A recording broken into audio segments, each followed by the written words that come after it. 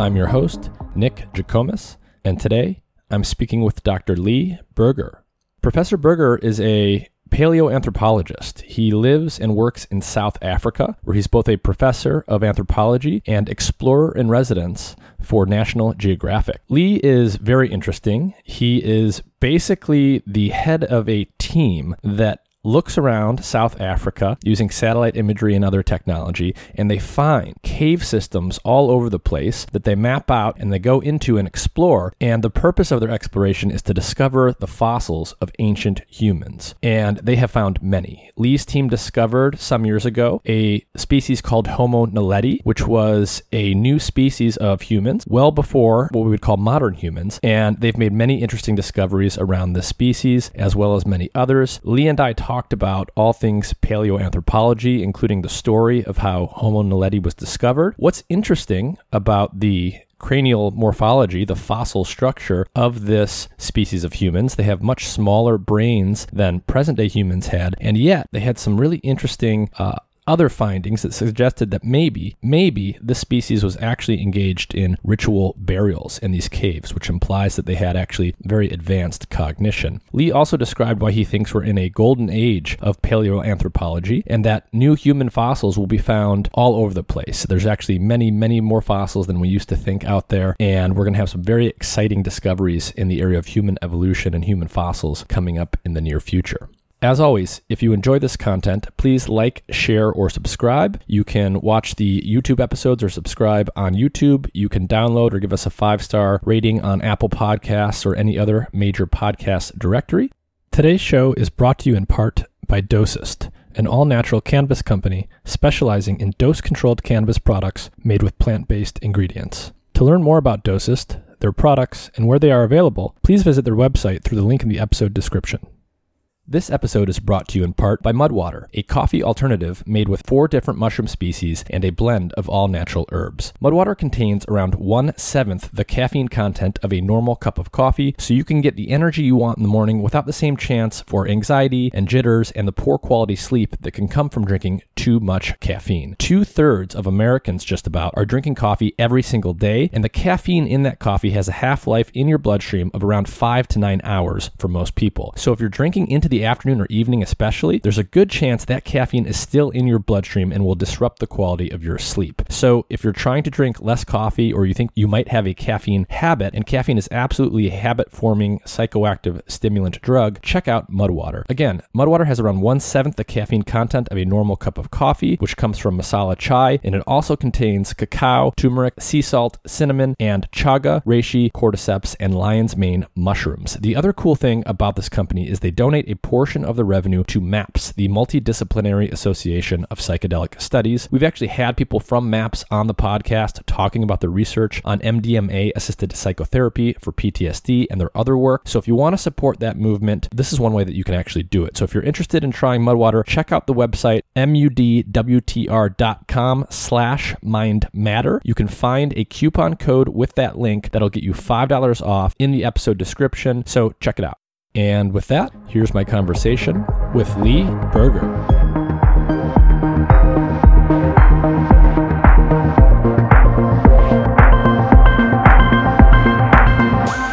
Dr. Lee Berger, thank you for joining me. Thank you for having me on. Where are you calling in from today? I know that you're somewhere interesting. I'm in Johannesburg, South Africa. You're seeing Bedford View, South Africa, just outside of central Johannesburg behind you. I'm up on my rooftop right now doing this interview. Now, is it possible that some interesting wildlife will walk by in the background? It's pretty unlikely, other than the 2-legged kind or my pets. So can you tell everyone... I literally just came out of the bush. Not an hour and a half ago. I was in the middle of the cradle of humankind.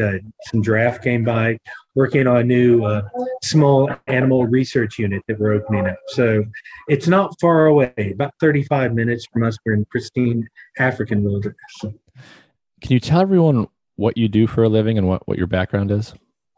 I'm a paleoanthropologist. I like to actually say I'm a scientist who studies the exploration of the deep human journey, because our field is such a a multidisciplinary one, looking at almost every aspect of how we came to be. I'm also an explorer. I'm technically an explorer at large for National Geographic. I'm a research professor, though, by day at the University of Witwatersrand here in Johannesburg. How did you end up in South Africa? So that's a probably longer story than a podcast of this deserves, but I grew up in rural Georgia, born in Kansas, but my parents moved to Georgia at a fairly early stage where I had some sort of deep historical roots. Always interested in the outdoors. But grew up in a very tiny town called Sylvania, Georgia. Actually, I grew up 13 miles out of a very tiny town called Sylvania. Always interested in geology, archaeology. I come from a sort of long line of frustrated geologists who never got to do what they wanted to do. My father was in insurance and real estate. My grandfather was an oil wildcat in Texas and those areas. So I had this love for that, but growing up in sort of rural areas and being kind of a bright kid out of a small town, you kind of had doctor, lawyer, engineer, maybe politician as your possibilities for what you could do. And it was only once I got to college on a Naval ROTC scholarship, I began to realize there were other things that you could actually pursue. I took electives. I was supposed to be a lawyer. I went into college at Vanderbilt University in pre-law, but then took electives in geology and anthropology, and suddenly realized there was this world out there. I then later read a book called Lucy, and I was going to be a dinosaur paleontologist, but then I read this book, and there was a sort of section of it that talked about the scarcity of these fossils of ancient humans. And it was in that idea of that there was this, millions to one chance that you might actually find one of these ancient human relatives. You got to remember at that time, we're talking about now the sort of late 80s, there were actually probably more paleoanthropologists or people looking for these things than there were fossils that we'd actually discovered at that time. And I was intrigued by that because in my mind, there was this idea that if you even made one tiny little discovery, you could alter the way we perceive human origins. And that drew me into this field. And then that drew me to Africa. And I ended up eventually at the Harvard University Kubifora Field School, met Richard Leakey, said, I want to find fossils. And he said, not up here. You're not, quite literally. There wasn't space in East Africa. This was sort of the heyday of hard fighting paleoanthropology, the late 1980s. And he said, but if my recommendation would be go to South Africa. Now, that was a tricky thing. In 1989, for a young person, we were still looking at a South Africa that was under apartheid, but there were rumors that Mandela was going to be released, all that. I'd also met Don Johanson personally, and he gave me the same advice. Go to South Africa, because there wasn't going to be room for a young American kid in East Africa, finding fossils, which is what I want to do. And so I found Philip Tobias, one of the great anatomical paleoanthropologists of their generation. He accepted me as his quote unquote last PhD student. And down I came here in 1990.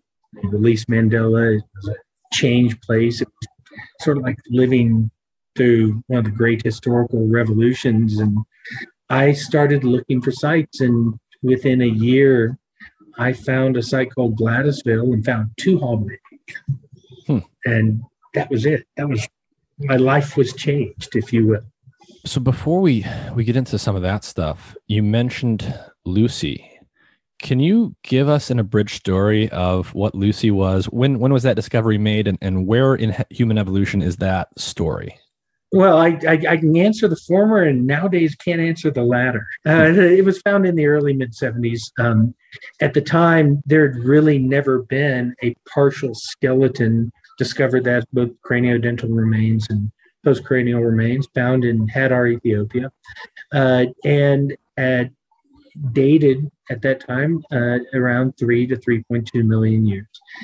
It was transformational in the field because we suddenly had something with some head parts with some body parts. That may sound astounding to people, but in early hominid evolution, at that time, that was particularly rare. As I said, literally a few hundred fossils had been discovered in the 70s and 80s in early human evolution. It was also a time where we as a field we're still operating, with all due respect, as a sort of Victorian science.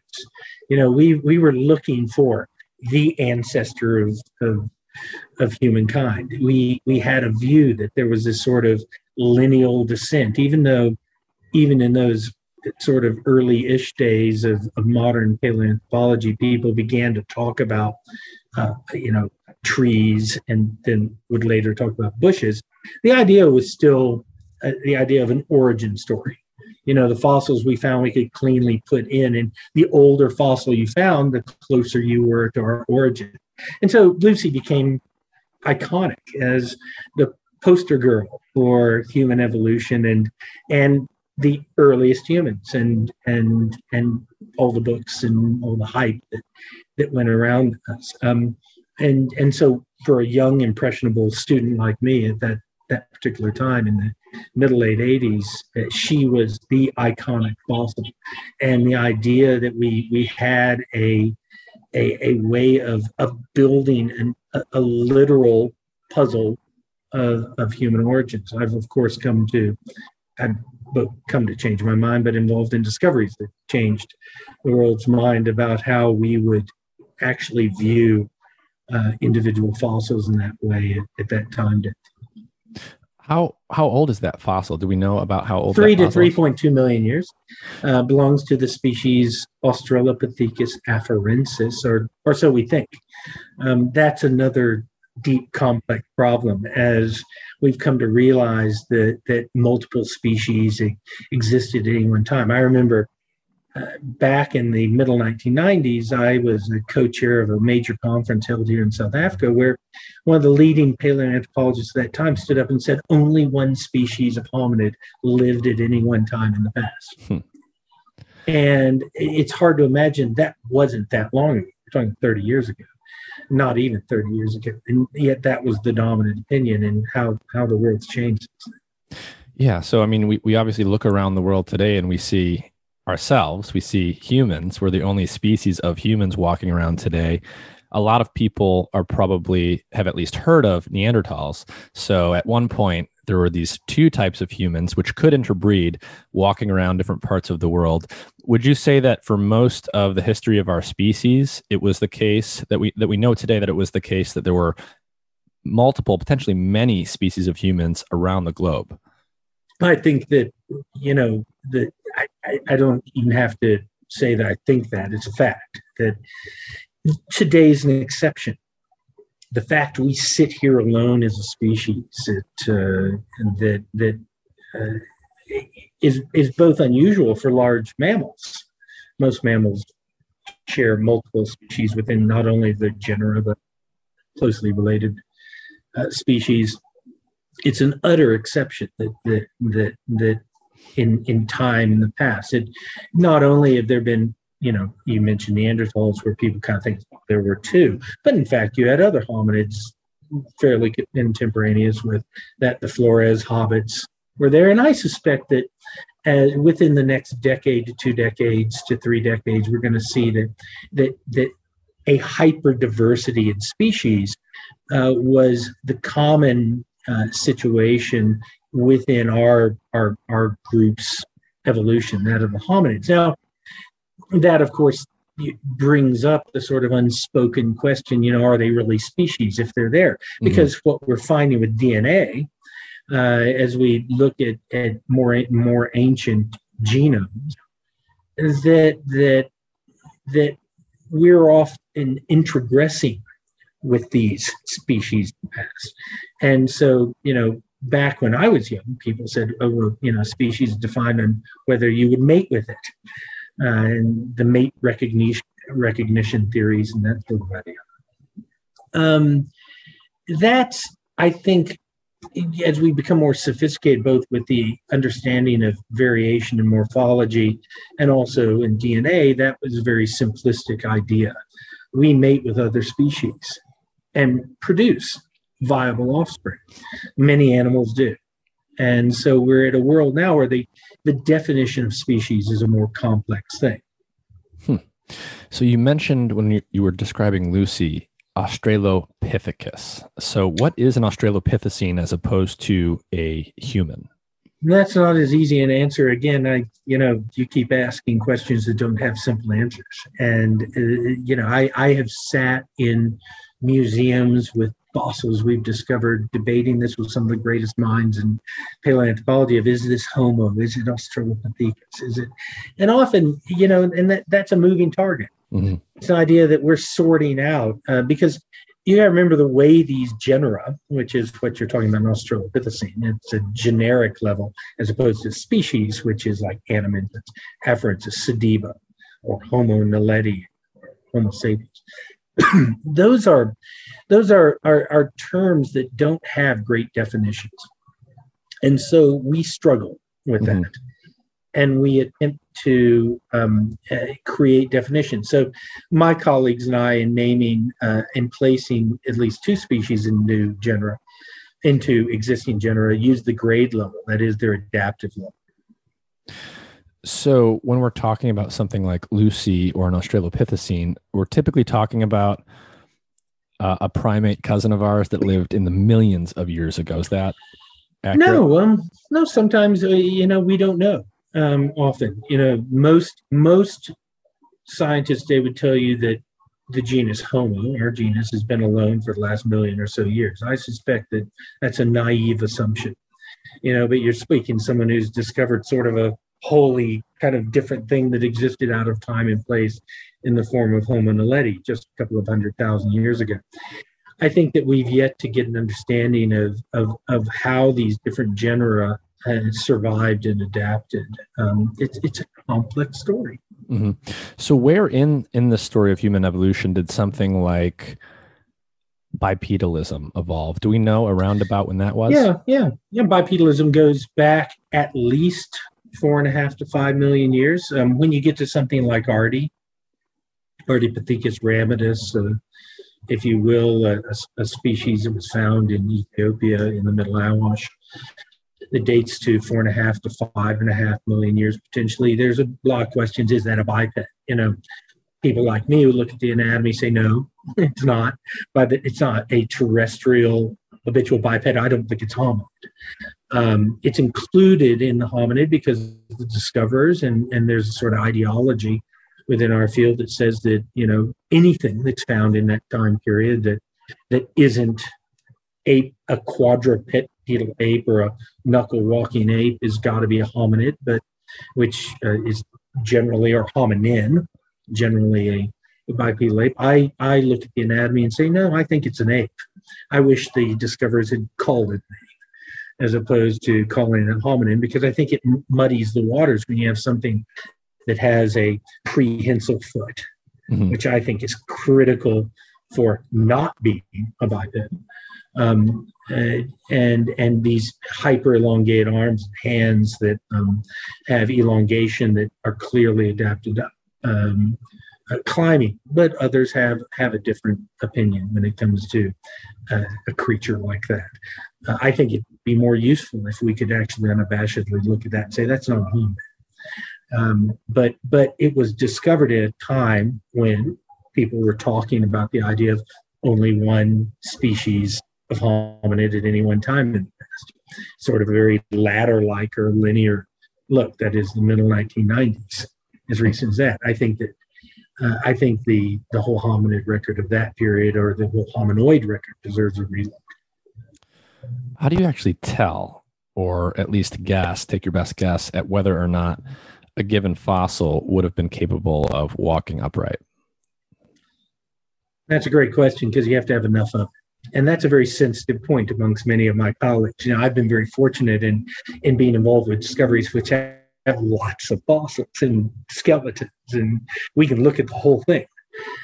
That I think in being a discoverer of those kind of things, it gives you a different perspective, because you suddenly realize you need a lot of something, and certainly a lot of something, to actually decide whether it is actually a bipedal hominid. Some people say, "Oh, we have a lot of Artie, but we don't have a lot of very good stuff of Artie."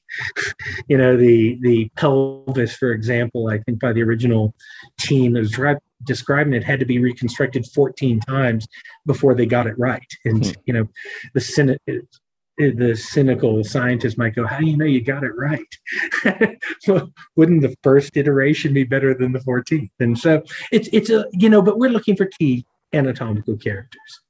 Expansion of the pelvis, the knee adapted, the critical sort of lower limb bones adapted to walking only on two legs while terrestrial, and foot adaptations of the spine, and then of course also combined with that adaptations of the arms. But any one of those is not. I think we find these different, more complete specimens, and you got to remember there's sort of a historical legacy of this. You have to be sympathetic that those were found at a time where we didn't have that many fossils.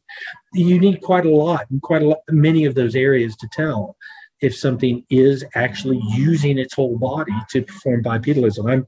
Even as I say this, I'm probably causing both nausea and heart attacks amongst senior members of our field who, we're defining hominids on dentition, because that was the most common thing found. That was kind of the tradition. You looked at things that weren't ape-like dentitions and you said it's hominid, it's a biped.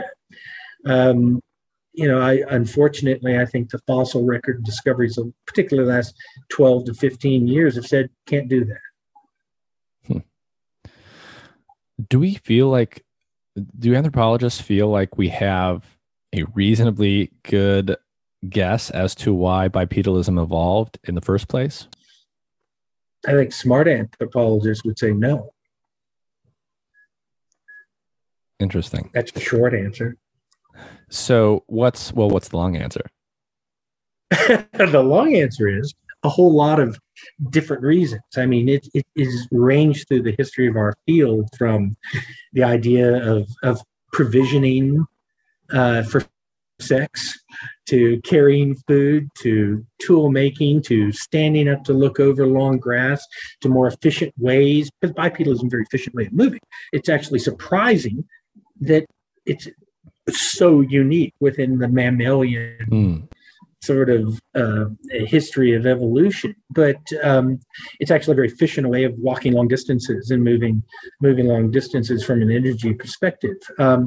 It's probably a lot of things, and it may have arisen many times. I think you can't say anymore. Again, you're talking to someone who's been sort of beat over the head by their own discoveries, who've found things that I nor others didn't predict or expect within time and space, like Homo naledi, for example, or Sediba. So I happen to probably have a very sort of rose-colored image of the theories of that until we build, and we will build a much better fossil record. But I suspect bipedalism has arisen in many different forms over time, whether it comes from a single sort of adaptive lineage or it arose sort of, like a watershed coming out of the sky in many different ways. I don't know yet. Are there any, I would imagine that one way potentially that you would start to think about something like that is if, when you are discovering fossils that show evidence of bipedalism, you also have some correlated factor in the ecology that might go with it, like maybe a change in the density of the forest. Is there anything like that tends to correlate with bipedalism? Yeah, well, again, I think that unfortunately you're speaking to someone who's in the very early stages of the field. The field's very young.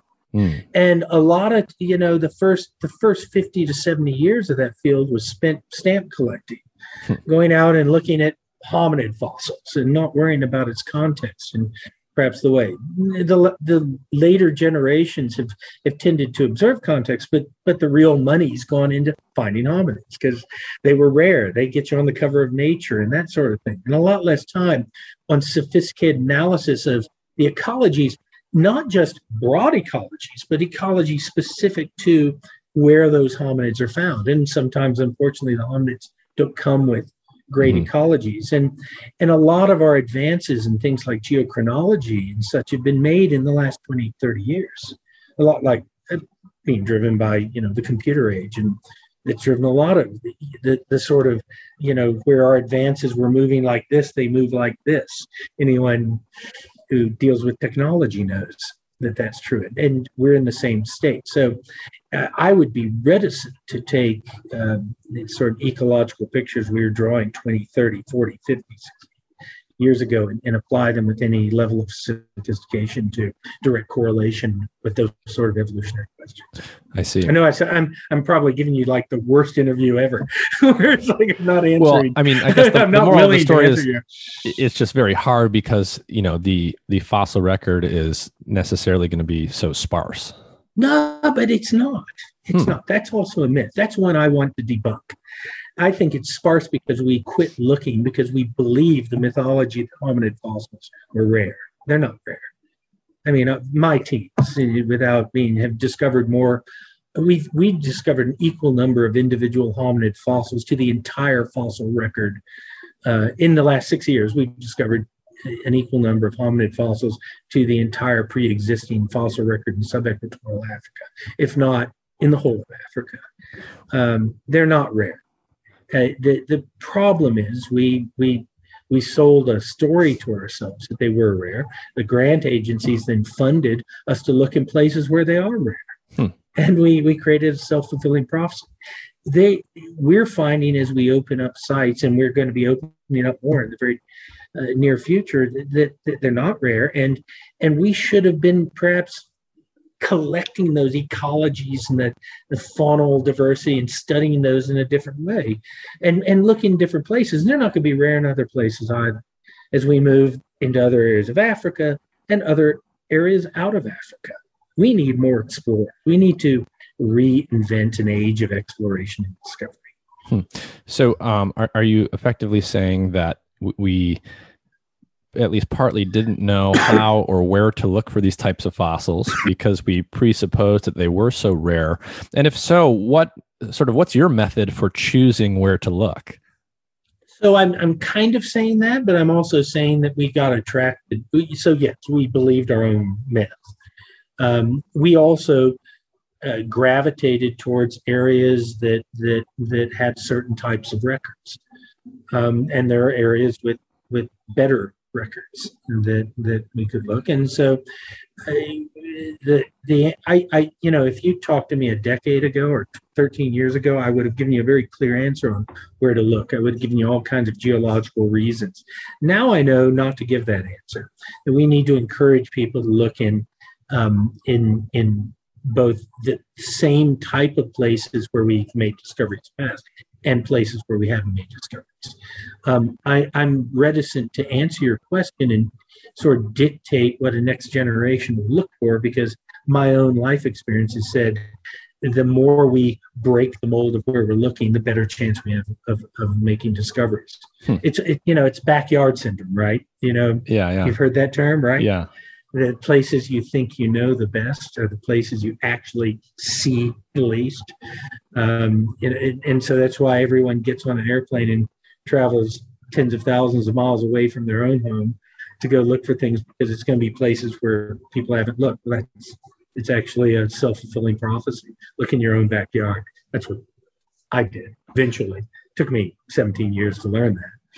And so are you referring to the Rising Star Cave and the discovery of I was referring to Sadiba first. Oh, okay. Where was that one discovered? About 13 kilometers away from Rising Star. Okay. We're actually on just after the 13th anniversary of that discovery. A site called Malapa. I'd begun working at a place called Gladysville, spent 17 years working. And then eventually when I discovered Google Earth, at least became the last human being on Earth to discover Google Earth, and started discovering that there were caves and other fossil-bearing sites in the vicinity of this most explored area on the planet were these very things that I was working in.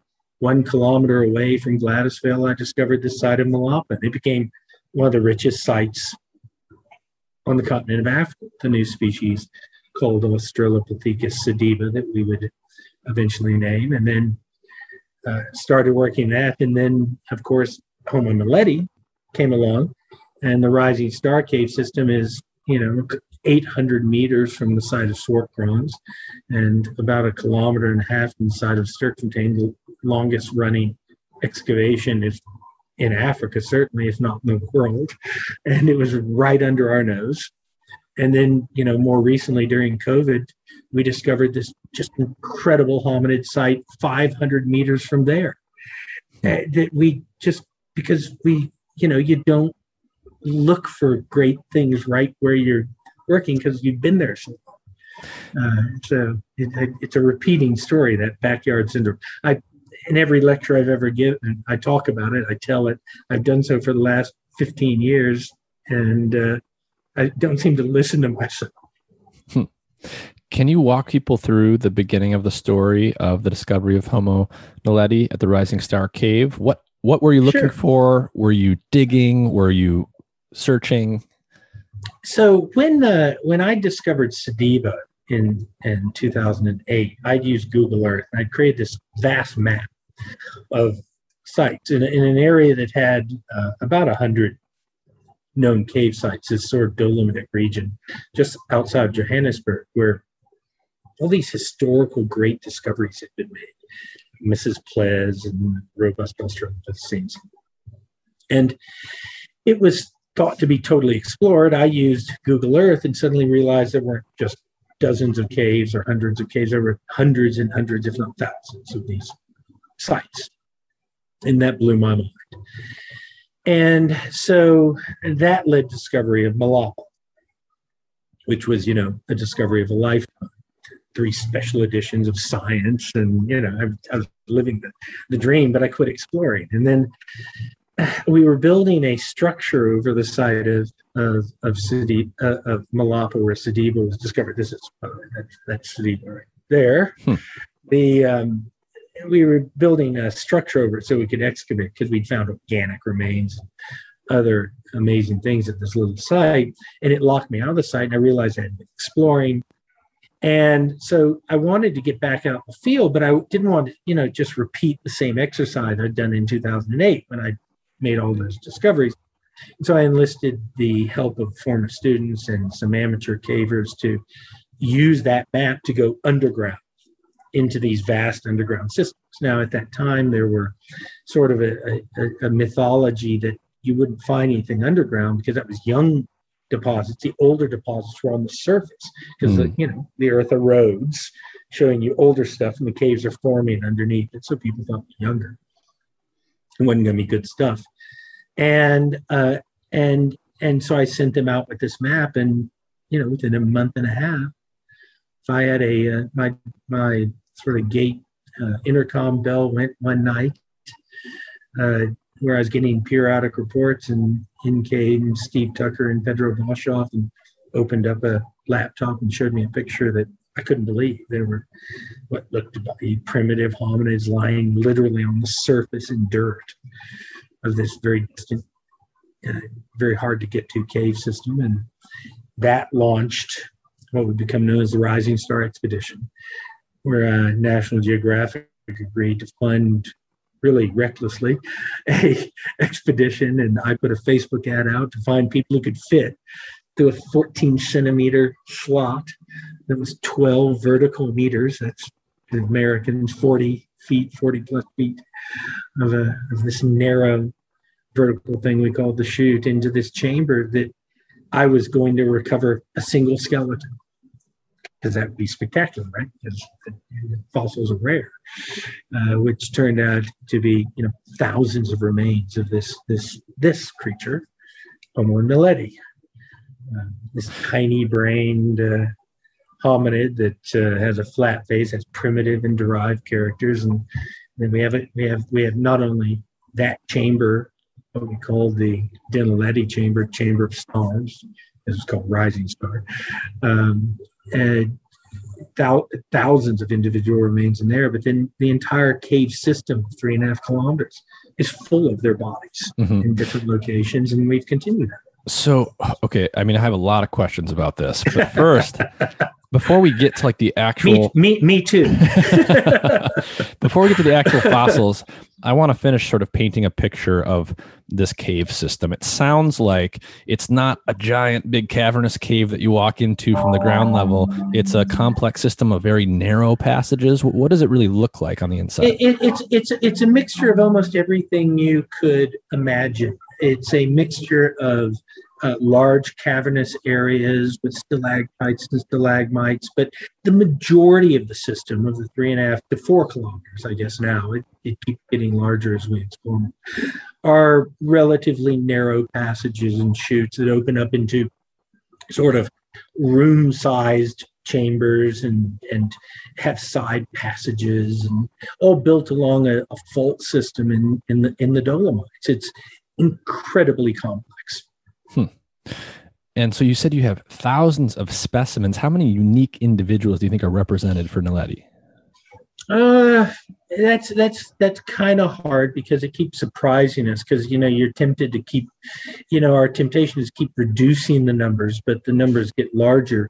Between the Dinaledi chamber, the Hill Antechamber, remote other chambers, the Lissetti chamber, and then some other discoveries that we haven't excavated yet, I think conservatively we're well above 30, and that's super conservative, because unlike most excavations, because the hominid aren't that rare, we've left most of them underground. We take out, small portions, and so I'd say we're at 30, and there may be double to triple that easily in the areas that we know about. Dozens and dozens of them. Yeah. So, based on our knowledge so far, what would you say are like the salient anatomical features of this species compared to, say, modern humans on the one hand and something like a chimpanzee on the other hand? Oh, okay. Let me start with the skull, since I've got one here. They have a very small brain. Their brain is incredibly small. It approaches that of Australopithecines, even chimpanzees. Could you hold that right next to your head? Yeah. Okay. Yeah. That actually works well. Now you get an idea, right? So when I hold it close, it looks big, but that's what I think people are stunned at. Look at the size of that, and it's sort of, when you look at it next to my face, now it's right next to ear on these. So the brain's about a third to a quarter of the size of my brain. They have a flattened face. They almost have no nose. They do have this kind of supraorbital torus here that is common in some hominids, but not very well developed. What's striking is sort of the shape of the cranium, though. It's very it's not like most archaic hominids. It's actually more like Homo sapiens. It's actually very advanced in that the teeth are very small. They're human size, but they're shaped like very primitive hominids. There's no chin, which you can see here. There's no developed chin on it. So the cranium is this weird mixture of primitive and really advanced traits. The body continues that. Shoulders that are very ape-like, indicating some climbing, a conical thing, shaped thorax like an ape, and some early Australopithecines. But then it becomes more and more and more human as you reach the more distal portion. So the hands, while curved, well, quite curved. Do you mind me getting up away from the camera? I can go get a hand. Oh yeah, great. Hey, hold on a moment. So for those just listening on the audio, we'll try to do a good job of describing this. But Lee is, holding up fossil reconstructions of, just a moment ago, the skull of Homo naledi, and now he's bringing a hand specimen. My area here is filled with examples of this is a hand of Homo naledi. Now, okay. Well, the proportions are somewhat human-like. Certainly, this part of the hand very human-like. The thumb is hyper elongated. So, what we would typically have thought, an ape would be the reverse of this, right? An ape would have very long fingers here and a very short thumb, right? because they're climbing, they're grasping. We tend to think of a long thumb as being a human thing relative to other things. Now, let me give you an example. You saw how small that head is. You can see how small these fingers are. And let me put them in basically anatomical position to mine. Now I'm putting the wrist bones about where the wrist bones are. And look, you see how short they are. Yeah, you see, they're very very short. That's right. But now look at the thumb in the same anatomical position. The thumb it's comparable to yours. Yes. Now think of that. So it's almost got a hyper ability that we tend to think of as humans. What's driving that? We have no idea. Yet they're very curved, in fact, relative to human curvature, which is about there. So it's this odd admixture of what we used to think of as incredibly primitive and incredibly derived things, some of them held only by us. The foot's the same way.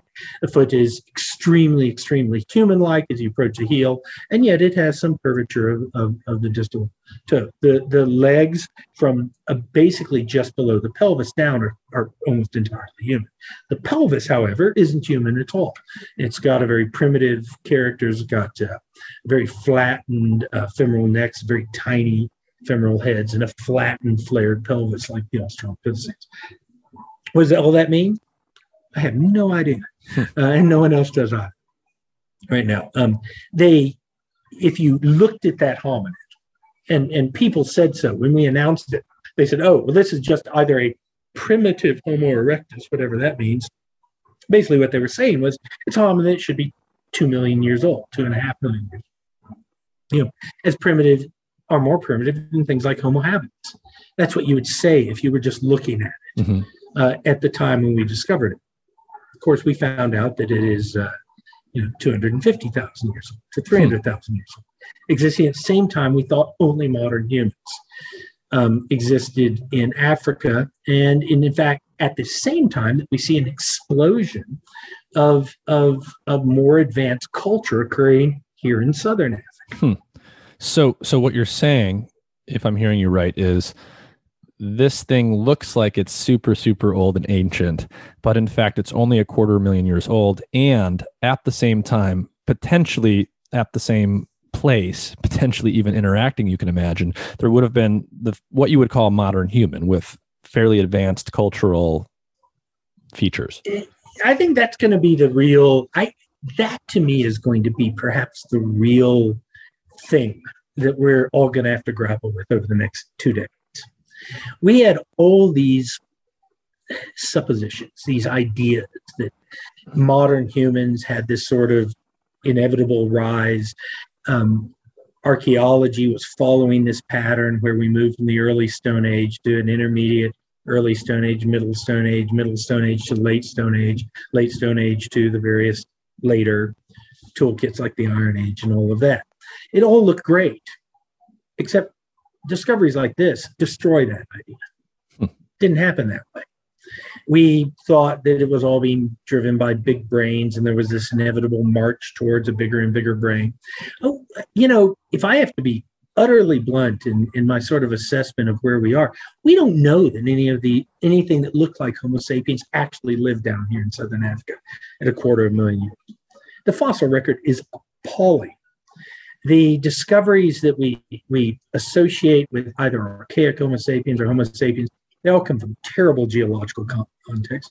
And I'm including those from like Ethiopia that were, we think are securely dated like 180,000 years or so. Unfortunately, things like Homo naledi also, because we suspect they were doing very complex behaviors, perhaps even burying their dead.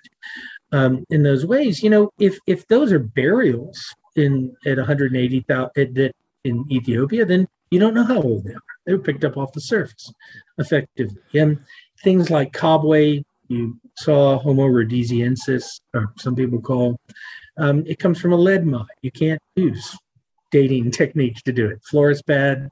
The context is terrible. So, we don't have that correlation in any finite nature between these large brain things that look like us and this.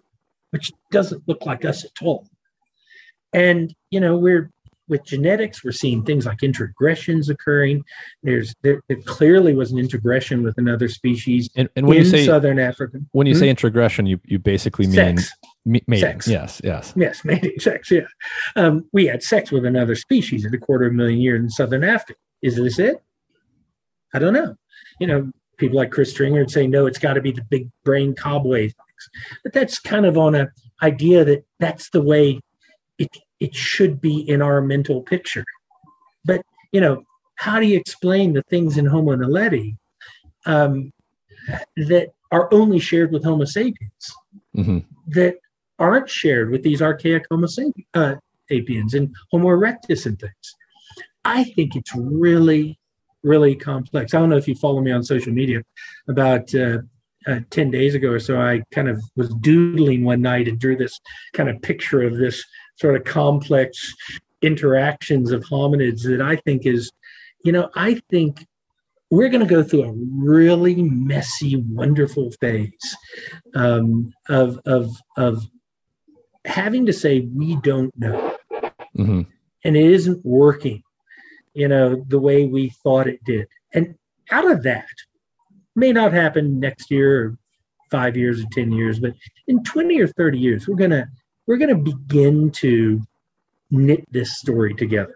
It isn't the story that I learned in anthropology in the 1980s. It isn't the story that any student learned in the 90s, nor in the first part of the 21st century. That I'm 100% sure. This is going to sound weird, and I'm not even that big of a Star Wars or a sci-fi fan, but I almost am imagining something like Star Wars, where you've got this universe where there's a bunch of humans and things that kind of look like humans and things that look a little bit more different, and they're all sort of contemporaneous and potentially interacting with each other. One thing I want to ask you about is you mentioned there were so many specimens in this cave. Is the volume and the number of specimens that you're seeing in a cave like this driven purely by like a geological thing, like the cave formed after the fossils were somewhere else, or were these hominids going into the cave and then dying? Yeah, they're going in the cave. Now that there's the $1 million question or $1 million question that we're going to deal with is are they going in there? Are they being taken in there by their relatives dead and placed there? That's what we think. We think it's a complex ritual practice. Other people say no, it's got to be a natural practice, but largely not based on any scientific evidence, just that we can't have something with a brain that size doing something that complex. I think that modern animal studies of birds and other things have kind of, we got to get over this arrogance of being human. Other animals are complex. Now, what is really cool about this, and it even gives me chills when I talk about it, is, just think if this non-human species, that's not that's not, it doesn't have almost anything that we would have defined as human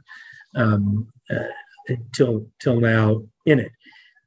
If they were ritually disposing of their dead in this cave, and what if they're also the maker of a lot of that complex archaeology that we were attributing to the rise of the modern human brain that's surrounding them?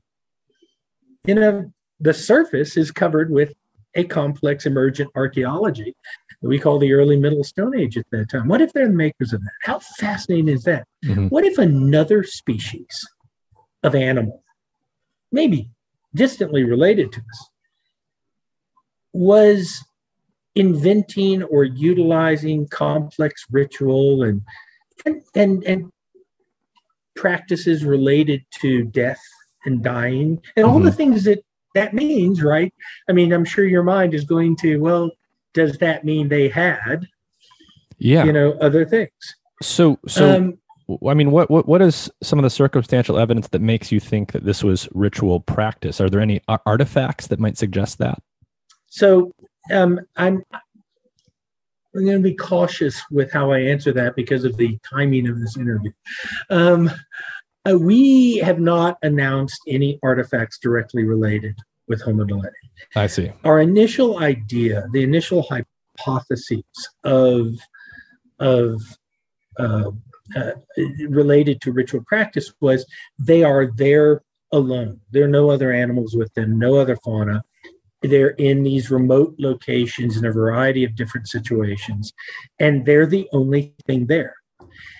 If we argued, and still I've seen no one refute this, if you found humans in exactly this situation, there would be no doubt whatsoever that this was a mortuary cave.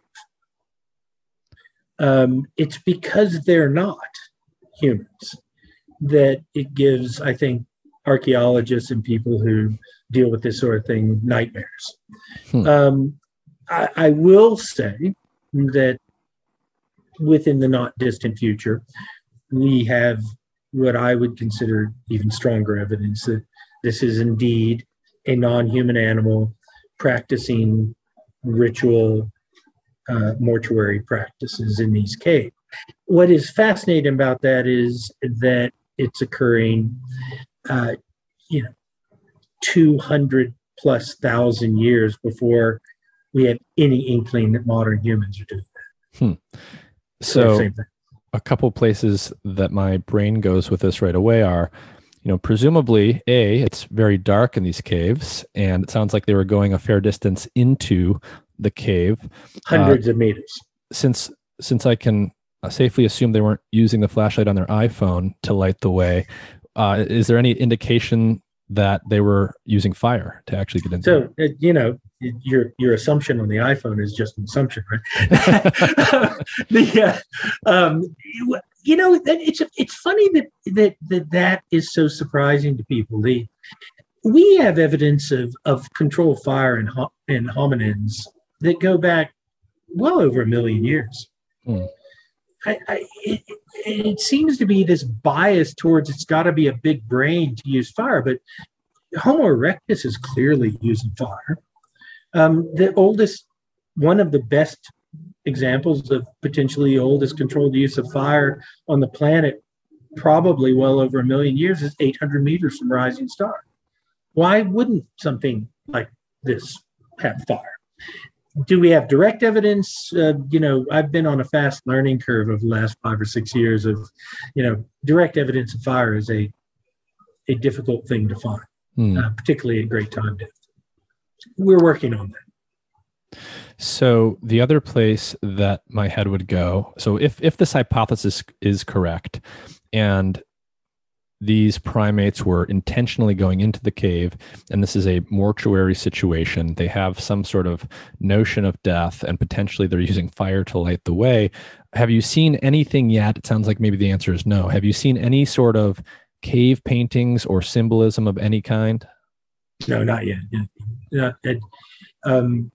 Again, we're in constant exploration of this cave, and we are working on some things that are very, very interesting. No, we haven't seen cave paintings or that kind of ritual, but we don't see those in 99.9999% of the billions of human burials that we see. So, that's not calling. One of the problems we have as humans is we sit and stare into the past and try to impose a sort of National Geographic image of what a burial could look like without even acknowledging that the vast majority of humans who have ever lived and died weren't buried that way, weren't disposed of in those ways. They're exceptional because they make the headlines. And so, we're almost putting a higher standard on the past than we are on ourselves and our own evidentiary. As I said, if we had found this accumulation of humans, there wouldn't have been a single question of this is not a ritual mortuary practice in a deep cave. What about DNA? Are these specimens one where it's plausible you'll be able to extract and sequence ancient DNA? We've tried on a couple of specimens in the very early stages of this. and didn't succeed. We are working on both ancient proteins and ancient DNA. I wouldn't bet against us. Interesting. And so potentially using this species as an example, but as a general question as well, how do you start to think about something like, say, the teeth and what that can tell you about the potential diet habits of an ancient human? One of the we've actually published papers on this on Homo naledi. If you just use Google Scholar, you'll see that. We know that Homo naledi is doing things with its teeth, even though they're small, that we typically only see in much larger toothed ancient hominids like Paranthropus and that, eating very hard things. We will learn a lot about that. One of the complex things about naledi is because of its circumstances, we only find Homo naledi. We don't find all the animals and stuff around it. It's not a living site. It's not a site where there's fauna that we can see eaten and that. So we're doing a lot of work now. We're actually opening up some other sites in the next few months that are in the region of the same temporal age, so that we can actually begin to build what the ecology and environment of naledi was outside of these particular circumstances. We're in this odd privileged state of having, I think it's fair to say, the singularly richest situation of any early hominid species ever discovered on the planet. And yet we had nothing about its world outside. So it almost sounds like, so the fact that you're finding only those fossils, I guess that's consistent with the hypothesis that this was sort of a mortuary or intentional situation, because I guess you're not finding cave bears that would have eaten them. You're not finding butchered animal bones and other stuff right there with it. Nothing. Interesting. So it is. It's and if you have answers, please tell me. How do you, I'm very interested in trying to think about the social behavior here, but maybe as a way to come at that indirectly. What is the diversity of individuals that you're finding in the cave? Is it mostly older individuals and adults? Is it children? Is it males and females? Is it a mixture? What does the distribution look like there? It's everything. Again, I'm cautious because we've deliberately left many of them in because we want to leave them for the next generation to test questions that we develop, of this. But it's everything from near neonates to extremely elderly individuals. This one is Neo. We believe he's an older male, probably in his late 30s to approaching 50, something depending on how they were aging in their wear state, right down to neonates. And we've got everything, and we've got ones that appear to be females and one appear. But I think we will sort that out, though. I mean, one of the great things about proteomics is we like to be able to sex every individual. That's exciting. I see. So you actually have methods to do with proteins. Potential methods. I see. We're at the very front of all of that science. So. Interesting. So where are some of these new sites that you're looking now, and when you're thinking about where to look next? So much of this is just chance driven. How intentional? Not chance driven. No, I'm going to stop you there. It's not chance driven. We're an exploration is a science, and what we're doing is building on previous discoveries. We just only had about 13 or 14 years to learn about this new era of discovery. And so what you're going to see over the next several years is us applying those, both the sites that we knew existed and new sites. We're going, Dr. Kanelwe Molopane is going back to Gladysville, where I cut my teeth for 17 years, finding almost nothing. And one of the reasons she's going back in there is to show that we didn't know what we were looking for then. We just opened up this new site during COVID, which goes by the exciting name of the 105 site, which is just a number that was given to it. And it's now already one of the richest hominid sites ever discovered, right in front of us, literally right in front of us. And we're in the midst of that discovery with these extraordinary fossil hominids coming out every day. And and the archaeology and the fauna that's around that.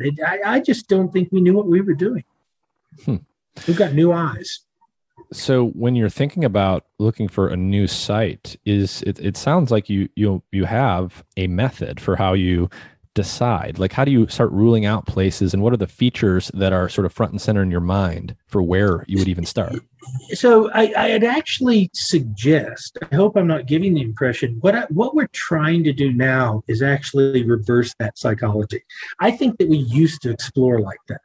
I think we used to look for sites with the conceptual idea that they had to conform. When I first arrived in South Africa, everyone said, what you got to look for is baboons.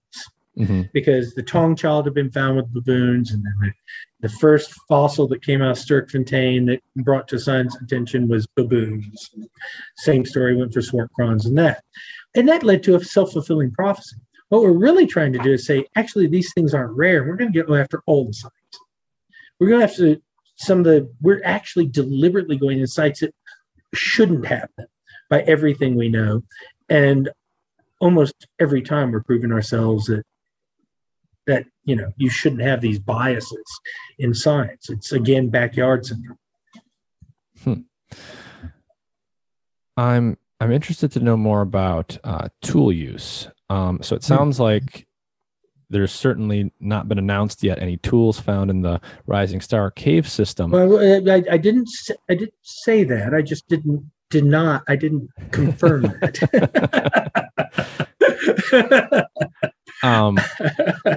So if we go back 250,000 years to the time that Homo naledi was using this cave system, what, elsewhere in the world, what was Homo sapiens doing with tools? What kind of tools were common? I can tell you that across southern Africa, right outside the cave system at that same day, are blades and early blades and lithics and stuff all over the landscape. Okay, so every archaeologist you might interview would say, oh, that's Homo sapiens. That's the emergent of the early Middle Stone Age, and that's when we're developing the human mind. I go, well, you don't have any Homo sapiens, but you do have is Homo naledi. And so, a common theme that keeps coming up here is that we, modern humans, have had this tendency, and you see this not just in your field, but in many fields of science, we've had this tendency of really thinking of ourselves as the center of the universe and the center of this whole story of evolution.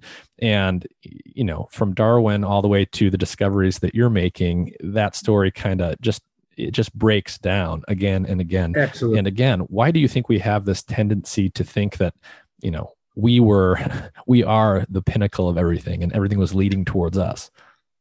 Because we're only human. I mean, we sit and observe the world, and we see ourselves as we have seen ourselves for thousands of years as the only cognizant animal. I mean, every one of our religious stories is built around that, right? Every major book of religion begins with a story of why are we unique? Because clearly we've sat and stared at the world and understood that we are so superior to a donkey or to anything that we encounter. And we finally have reached a point where we actually begin to test that. And we find it fails. That not only are we not superior to these other animals in the living world, and they are often remarkably complex in different ways, but it's not true in the past either.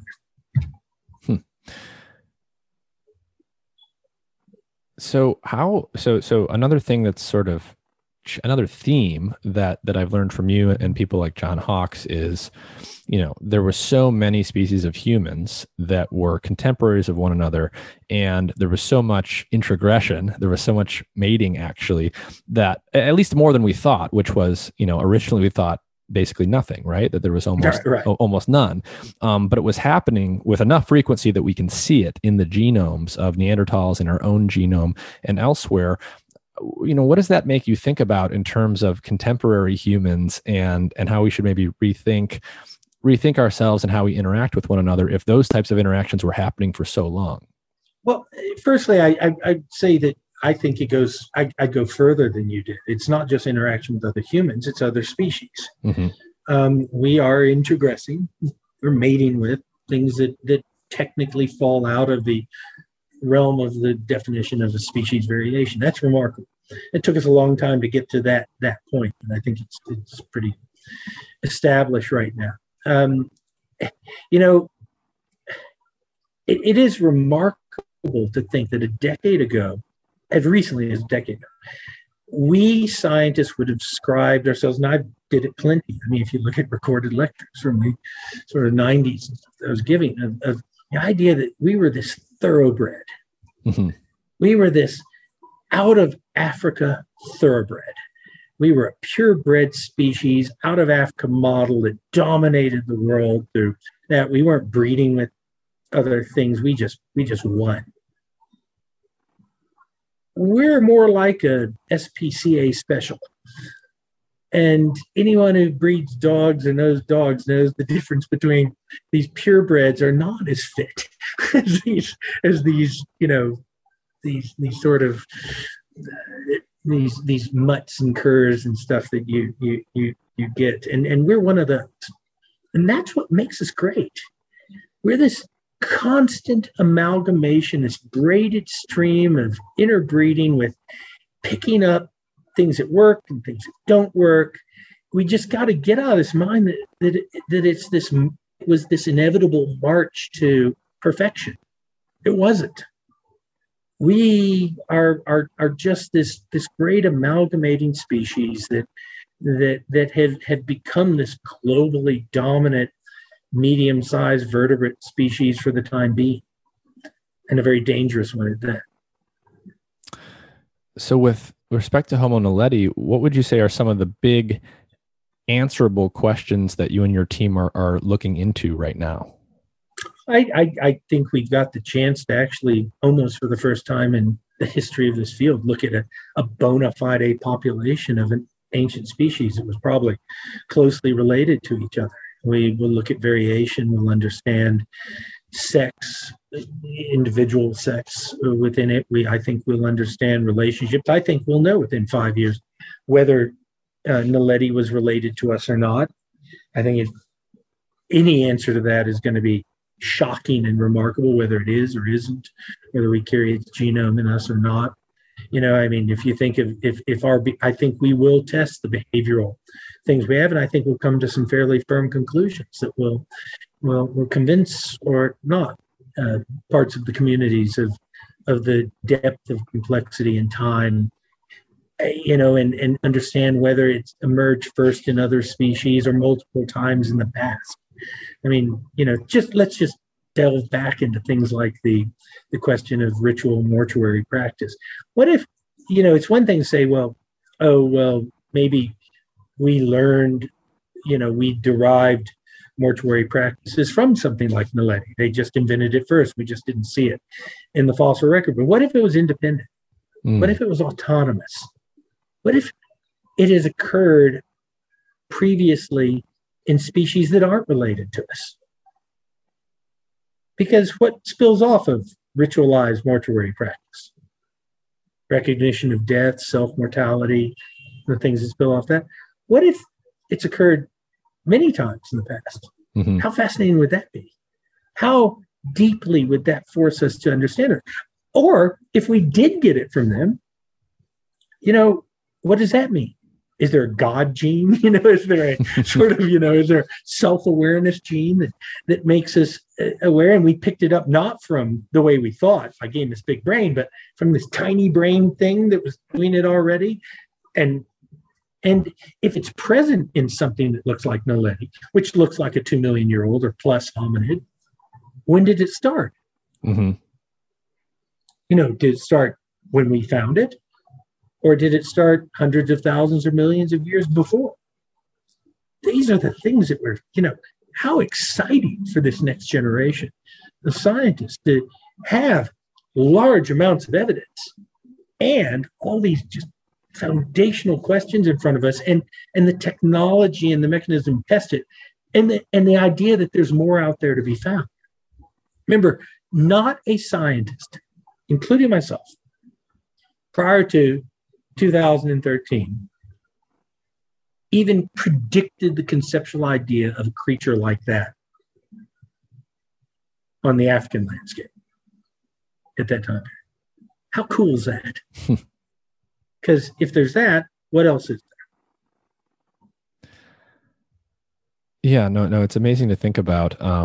I mean, even in my own lifetime, as someone who's not in the field, I would have never guessed, and even when I was in college, I didn't get the impression that anyone was going to be finding sort of this density of fossils for humans or anything like it anywhere. It's happening all the time now. And so it sounds like there's many teams of people. It's certainly not just yours working on this general area of ancient humans. What are some of the what are some of the other sites in the world that are really exciting right now where new things are coming out? You're getting this explosion of stuff in Indonesia and the islands. I mean, of clearly adaptations going on that have great time depth there. You're getting the great stuff of the contact points between Africa and Europe and Asia. Both on the African side and the Asian side, and the European side. I wouldn't be arrogant enough to pick a spot where the next big things are coming from, because it's happening everywhere as this generation begins to understand that there's more out there to find. Another question I have is, this is all very exciting stuff. I think almost anyone, you don't need to be a paleoanthropologist to find all of this stuff captivating. I'm interested to know how much of this research is going on, with the additional question being, who's funding it? And is it underfunded? Is there an explosion of funding for it right now, and we're going to see more for that reason? What does that look like? It's massively underfunded. I mean, and I think that's part of the problem, that the field was dominated by a few central characters for so many decades that were just absorbing what funding was and messaging that we shouldn't be funding other things. If you read, you probably read some of the papers that come from sort of the late 90s and early 2000s, where there were literally the top scientists in the field saying we should stop training paleoanthropologists. There's nothing left to fund. Literally in writing. Literally saying more or less that they had already found everything. Go read The State of Paleoanthropology at the Millennium by Tim White, 2001. They stop training paleoanthropologists. We are not going to discover new species. No one who has not handled a fossil should touch a fossil. They're a careerist, and there shouldn't be anyone but us pure scientists, and the age of exploration is over. It killed funding, and we still haven't recovered from that. We need to be pouring huge amounts of resources into exploration, field research, in parallel with the extraordinary, particularly molecular work that's going on in the world, to really bring this into an age where it's a science and not a stamp collecting exercise. What would you say to someone who, I could imagine someone in the world, not necessarily an anthropologist, but maybe it's someone at a funding agency saying, well, we've got a lot of contemporary problems. We need to be working on contemporary medical problems and things like this. What are we actually going to learn of practical value from this kind of field? Well, anyone who needs to, I hope that we've reached a stage in human evolution where you don't need to explain to someone why we need to study history, why we need to understand ourselves. Heck, they figured that out several thousand years ago, know thyself. But why we need to understand the past to truly understand the present. Science done as if it's in a vacuum of eureka moments isn't science at all. Science is all science in the biological world is a product of understanding what has come before. And that's how you look to the future. You don't do it by just examining it. Just to ask a couple closing questions. You've had a long and very interesting career studying this stuff for a while now. At a very high level, how would you say overall this has changed, how you think about what humanity is and where it's going? When I got into this field, I was a believer in the idea that we understood the broad template of human evolution. I know that that's not true. And as a scientist, that is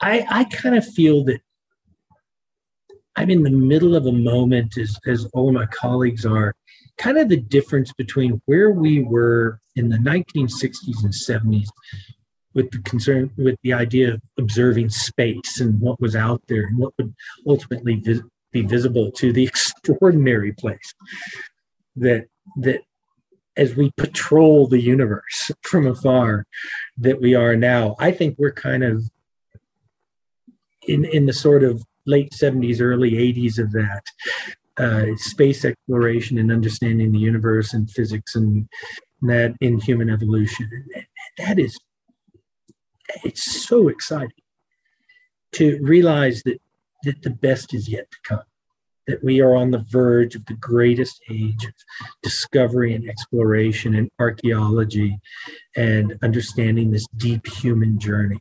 And this is, we're at this moment where we can see that, where we can visualize that and know you're in this space. Most scientists don't get to live through a moment like that. And I feel very privileged to. It sounds like you've definitely got some exciting discoveries that haven't been released yet. Do you, or can you give us an approximate time frame for when we might learn more about Homo naledi? Oh, you're going to, within the next month or two, there's an extraordinary paper coming out, and I think you'll see sort of a progression of really great stuff coming out of almost every 6 months. Next, just don't hold your breath. Years. Well, that's very exciting to hear. Another thing I want to ask you about is, you sort of mentioned a few times that, there's so many new fossils, there's so much new data, so many new discoveries to be made, and you keep talking about the next generation. I wonder if you can comment on, what if you're interested in this field, but you're not necessarily the type of person that wants to physically dig up fossils? What other sorts of fields and types of expertise are you interacting with to learn more about these ancient humans? Well, one of the beauties of this, and I've quit using, and you probably heard me kind of avoiding it, the word paleoanthropologist. I think it's too constricting. It has this sort of narrowing down to anatomy and bones, and that was under the idea that that's all we'd ever had.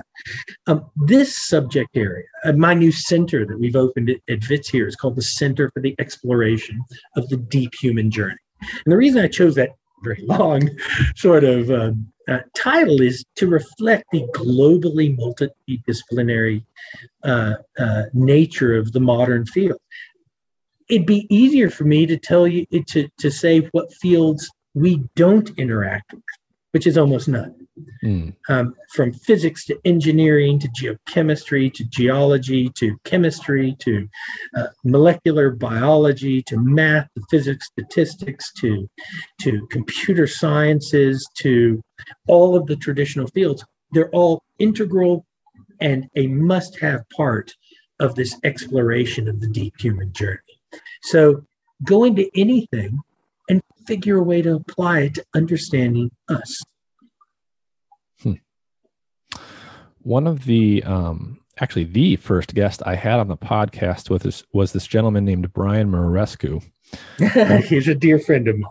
Okay, so we're collaborating with each other. Interesting. We are actually working together on the psychedelic problem and looking at exploring. And you can imagine, for very obvious reasons, of the things we've been talking about all coincide within this. And he and I are working on joint proposals together and through Harvard and through WITS and through others. So we're in close contact. I think I have a call with him this week. Can you sort of summarize what that line of thinking is and what you're looking for? Well, I mean, he and I, I've discovered a species that may be experimenting with this sort of concepts of introspection and past, which have opened up the idea of opening up sort of previously forbidden questions, if you will, that and studies like his of looking at the way that mind-altering substances and that may have affected our the very way we think language, and all the things may have very direct test of the idea of us and other species developing these things. And the beauty is that we've reached a point where it's no longer mad science. It's some of the most testable science that we can do.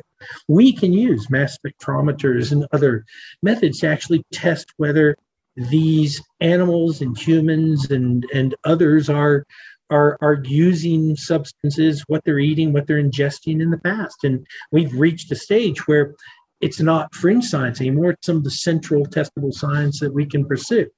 And when you're looking at the ideas of the exploration of the development of the mind in us and other species, well, we're naturally magnetized to each other.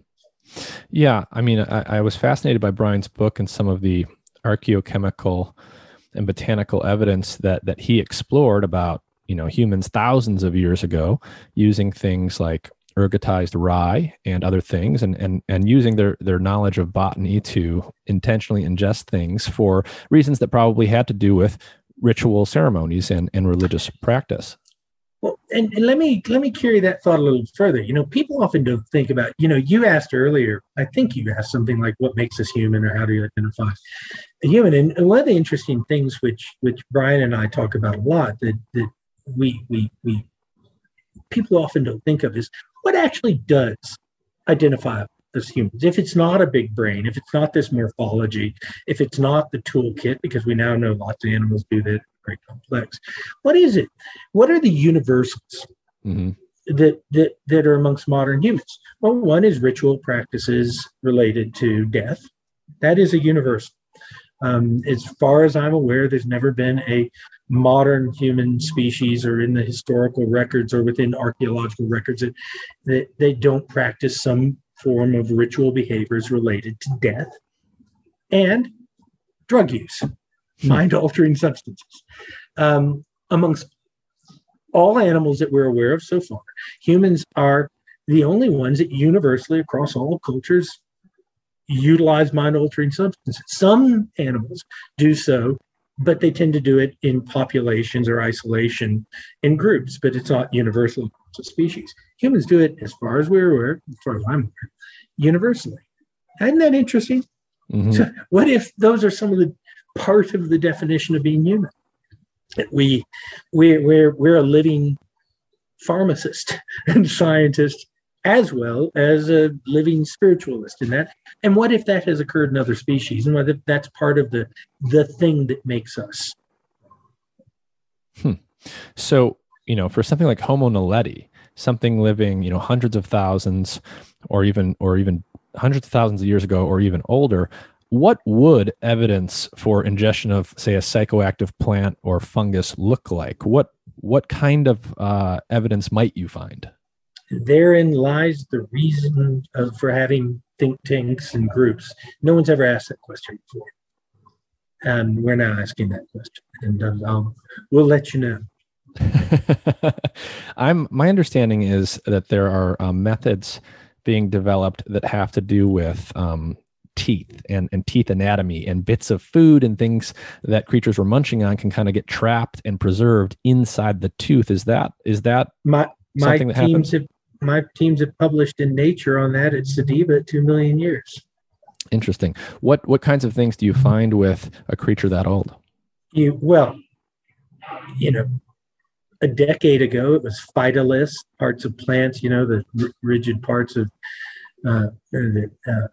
plants that used to hold them up, and other parts you can find pollen, you can find other areas. Now we're looking at molecular biology in that, and I don't know what the limits of that are. Interesting. So it is within the realm of possibility that we might get answers to the questions that we thought were almost not even askable questions not that long ago. I think it's within the realm of science. Interesting.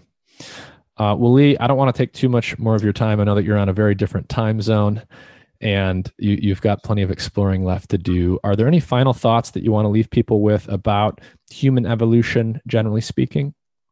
I just, it's going to sound like a sort of rehearsed phrase, but I truly do mean it when if I can say one thing to everyone, no matter if you're old or young or whatever, or entry, never stop exploring.